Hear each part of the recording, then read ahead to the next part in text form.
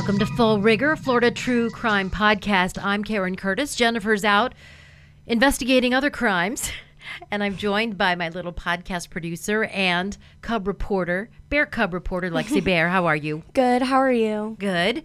This is kind of a sad and almost reminiscent of the Christy Luna story. Yeah, it's just another WTF case. Yeah, what happened? Where is she? We're talking about Rachel Hurley. She went missing. The sleepy little town of Jupiter, which was made famous, internationally famous on The Bachelorette. Yes, when Tyler Cameron took The Bachelorette, Hannah Brown, out on a boat in front of the Jupiter Lighthouse, right by Carlin Park. That's where it was? Yes. I did not make that connection. Yes, so Jupiter Inlet, and she was out, Rachel Hurley was out in a boat in 1990. It was St. Patrick's Day. Yes. And it was 2:45, and she had to meet her mom back at Carlin Park. There's Du Bois Park by the inlet, and then there's a little trail, and you go to Carlin Park from there. So they let her out of the Boston Whaler on the shore, and she ran through the woods, through a trail, and then her mom shows up at 3 o'clock, and she's not there. Yeah, it turns out that's the last time they saw her alive. Exactly. And so Jupiter, at that time, in 1990, had maybe 28,000 people that lived there, very sleepy, oceanside town. And now there's about 64,000 people. We still don't know, 30 years later, who took Rachel Hurley. And we'll tell you eventually what happened to her. But this case is definitely chilling. It definitely put the town of Jupiter on edge. And it's one of Florida's most notorious unsolved rape and murder cases, unfortunately. She was 14 years old. Law enforcement here in Palm Beach County, they take this case particularly to heart. Well, some of them are more personal. Yeah, this is a 14-year-old girl, and I take that personally. That is PBSO Detective William Springer. He actually has been trying to solve this case. First, he set up a cold case squad in 2004. Then he came back from retirement in 2013 to investigate this case. He just can't give it up. There's always that one with police that really sticks with you.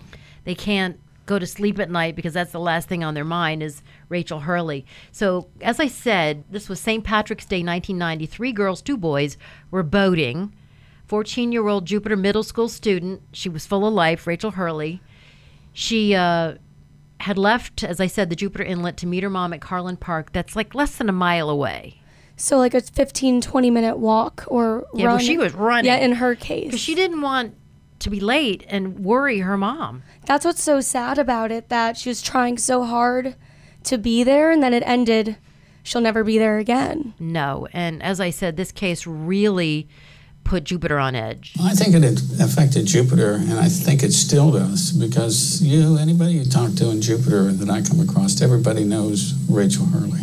It's one case that'll never go away. It'll never go away. So Rachel was the coolest girl in school. I heard that too. Yes. She had the best hair. She played softball. Yep. She was part of the Jupiter Tequesta Athletic Association, and they have a memorial with her name on it there at the ballpark. And she had a quick wit, and she had a lot of charm. And I guess she attracted older boys, which is, we're going to get into that in a little bit.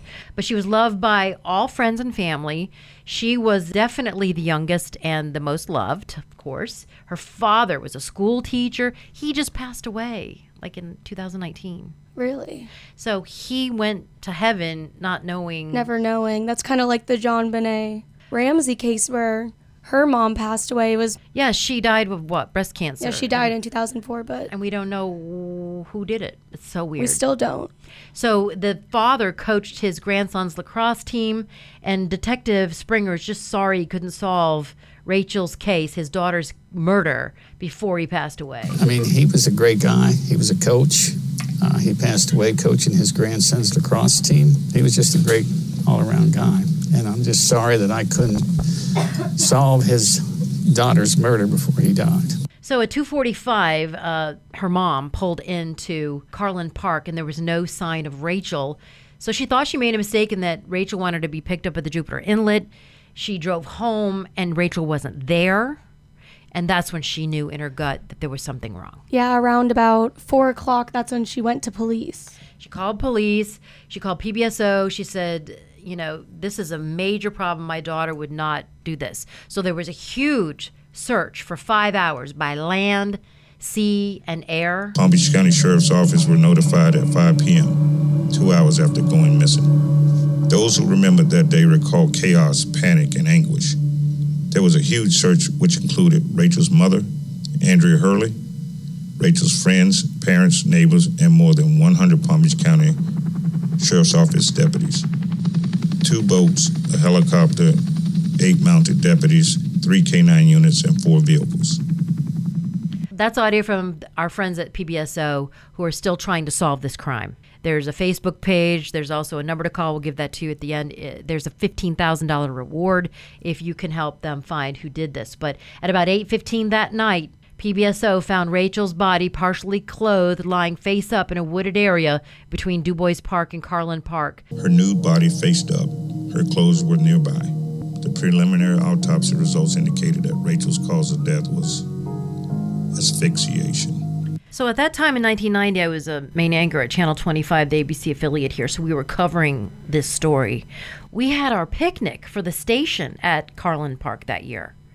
I went parasailing right off the beach. Have you ever done that? It's like sitting in the lap of God. I've been parasailing, but in the Bahamas, but that's just crazy the same year. I know, so it's just unnerving that this would happen. You know what I mean? It's such a sleepy community, beautiful, no crime, and that this happened, that this girl... In broad daylight? Broad daylight. I mean, and the window of opportunity was 2:45 to 3 o'clock. 15 minutes. Yeah, it was just shocking. So the whole town of Jupiter was just incredulous. They couldn't believe it. And the first tip in the case came from a young man who was also in the park that day. The first tip came from a high school student who claimed to be in the park on the same day the body was found. The man was described as a man in his mid-30s with a tan complexion, dark blonde hair, and a beard, standing 6 feet tall and about 160 pounds. So apparently this area, this wooded area, was a known hangout for homeless people. I didn't know that at the time, you know. But 50 homeless people were interviewed and investigated, but the homeless lead dried up. You had a profile. They came up with a profile. What was so the FBI got involved, and this is more so down the line when they're around for like 15, 20 years compared to the 70s when they just started doing Quantico and profiling.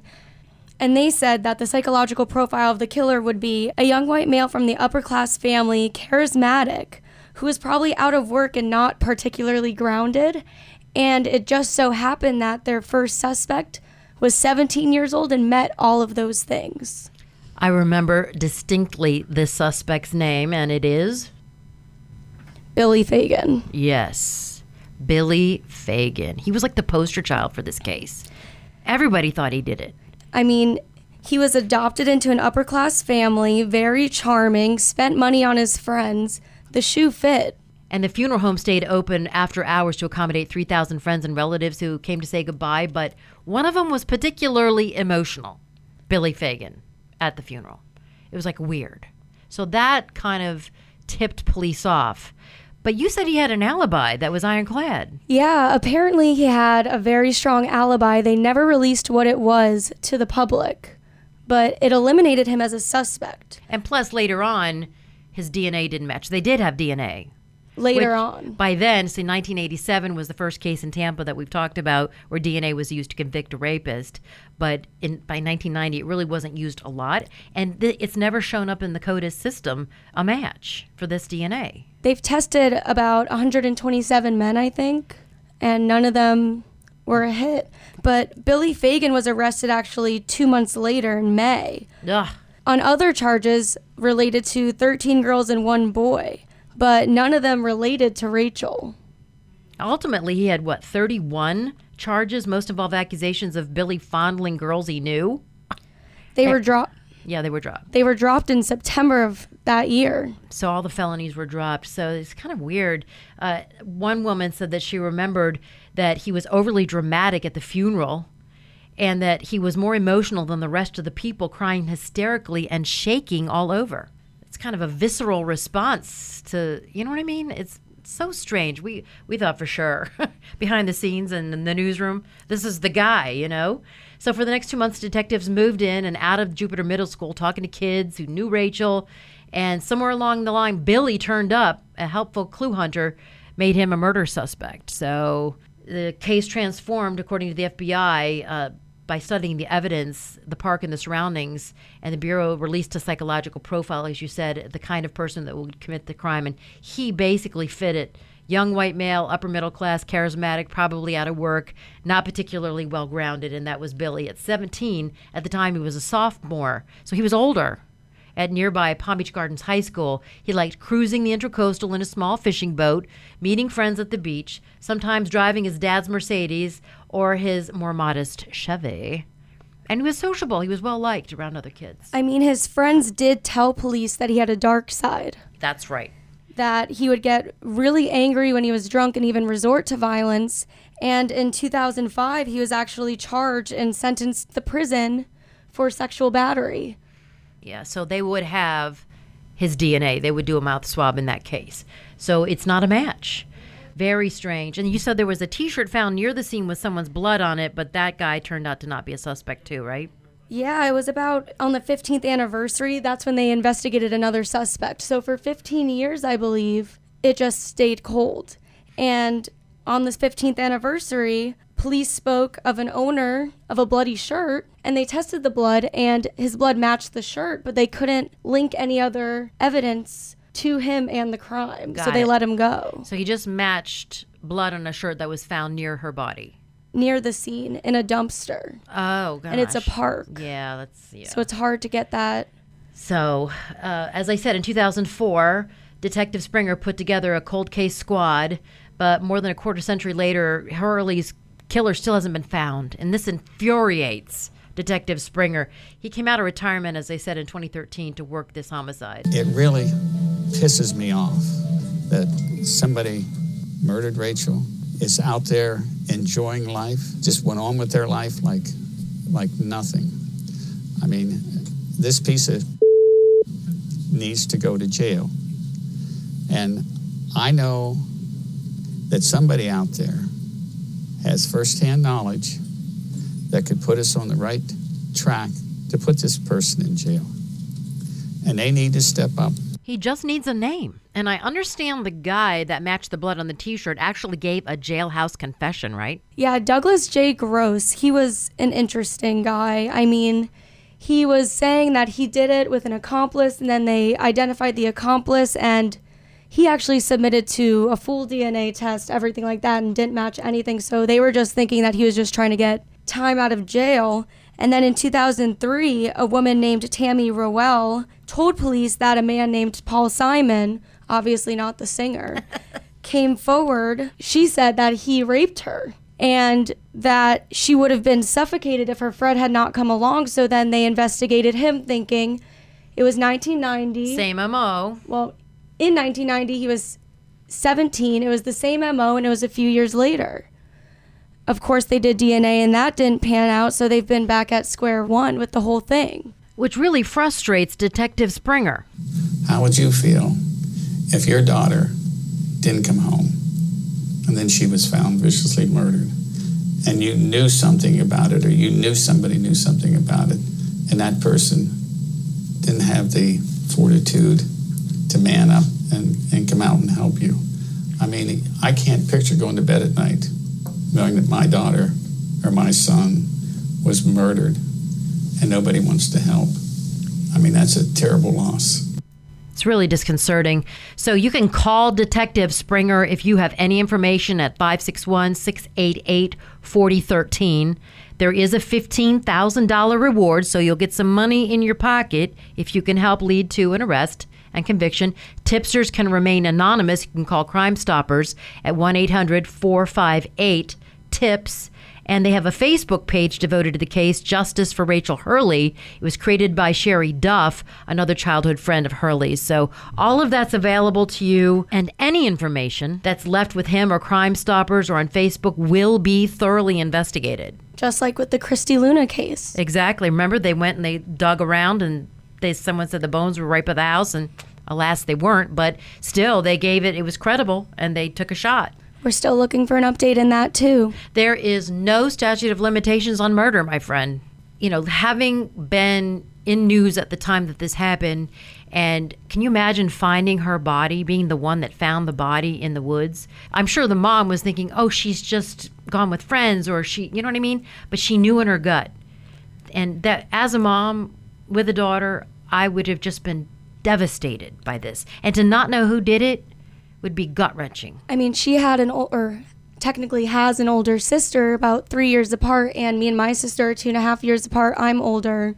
I mean, I'm getting goosebumps just thinking about it. What happened to her in that woods? Who did it? It was such a short amount of time. There's been so much testing with DNA. 127 men. Was it an isolated incident? Was the guy not in the system? Has he just done it once? He must have, because he's not in the system. Or maybe he just got away with it so many times. If there's DNA at a scene, it's going to be put into CODIS, so it would get a hit. It's so strange. So if you have any information, please help out. Let's get some justice for Rachel. But Lexi, before we say goodbye on this episode, I wanted to finish up with a little Florida conundrum. It's a story about not a whodunit, but a where is she? Oh, yeah. It's about a woman who was wanted by the U.S. Marshals for a failure to appear. Okay, so she's disappeared somewhere. Where is she? This is the big question. She's 39-year-old Crystal Lee Anderson, and she was originally arrested. She was holding people hostage at a Burger King with a BB gun. What? They got her order wrong? She was the Hamburglar. No. The Hamburglar. Have it your way. So they didn't realize, I guess they didn't realize it was just a BB gun. But anyway, that thing ended badly for her because she was shot by police and she ended up losing both legs. Oh my God. I don't mean to laugh, but oh my. Talk about ground beef. She got hamburgled. So, poor thing. Yeah. But anyway, so this happened in 2015. So then she failed to appear in court on the charges, including false imprisonment, that was related to the 2015 incident when she allegedly held people hostage at the Burger King. This is in Polk County, and it ended with the police shooting her, and she lost her legs. So I'm not sure if she had like prosthetics fitted and she could walk, or she's like wheelchair bound, or what's going on, but they can't find her. So police, she's now 4 feet tall, by the way. They think she just fled. On foot. Or by chair. I don't know. So anyway, finally, authorities received a tip that Anderson was with 48-year-old John Robert Carr Jr. of Winter Haven. Oh, no. Yeah. So they go to his house and they said, hey, we're looking for Crystal and we think she's with you. We've got information that she's with you. Can we look around? So they're poking around there like you do in Polk County, and they can't find her. Where did she go? Where would you hide a woman that's 4 feet tall with no legs? A drawer? A cupboard? He probably thought about putting her in a potted plant, but he knew the cops would get to the root of the problem. What about in the dryer? Perfect. He put her on the fluff cycle. The mailbox? I wonder if he put the flag up to let the mailman know there's an outgoing package. A special delivery? Yeah. We're so bad. Very special. So, of course, Carr's denying that Anderson is there, but a police officer had spotted Carr placing, again, the now 4 foot tall woman in a plastic container, like a rubber tote. She doesn't need to tuck and roll, right? I mean, she doesn't. Did he poke holes in the top so she could breathe? Oh, my God. So they finally found the container. They opened it up. There she was inside, hiding among the Christmas decorations. This time, she surrendered without incident because she didn't want to lose any more limbs, I'm sure. Well, what was she going to do? Carr, yeah, she They couldn't. got her, like, plopped. I know that she couldn't flee the scene. So Carr now is charged with resisting arrest. So the moral of the story is she lost her legs and now she's lost her freedom. Only in Florida. Tell everybody about our Instagram page. Oh, yeah, guys, before we go, make sure you follow us at Full Rigor Podcast on Instagram. So thank you, Lexi, for helping me out. And my daughter reminds me that you need to subscribe to our Full Rigor Podcast. What do you recommend people do? You're a social media type. Go on your iPhone or Android, go to podcasts, and subscribe. Okay, and then also give us a 5-star rating. We'd appreciate it. Thank you, Lexi. Thanks for having me, Karen. That's Full Rigor. The Wendy's $3 breakfast deal is here. Get a bacon or sausage, egg, and Swiss croissant, plus a small seasoned potatoes. That's a better breakfast for just $3 in 3 easy steps. 1, wake up. 2, get out of bed. And 3, head to Wendy's for your $3 breakfast deal. Choose wisely. Choose Wendy's $3 breakfast deal. Limited time only. Participating U.S. Wendy's during breakfast hours. Select a request $3 breakfast deal in order to obtain discount. Not valid for a la carte or combos orders. Price and participation may vary in Alaska and Hawaii. Peloton, let's go! This holiday, with the right music and the right motivation from world-class instructors, we're going to pick it up a notch. It's the holiday season. You might just surprise yourself with what you're capable of. Work out to thousands of live and on-demand classes, from running to cycling to yoga. Try Peloton risk-free with a 30-day home trial. New members only, not available in remote locations. See additional terms at onepeloton.com/home-trial. Peloton, motivation that moves you.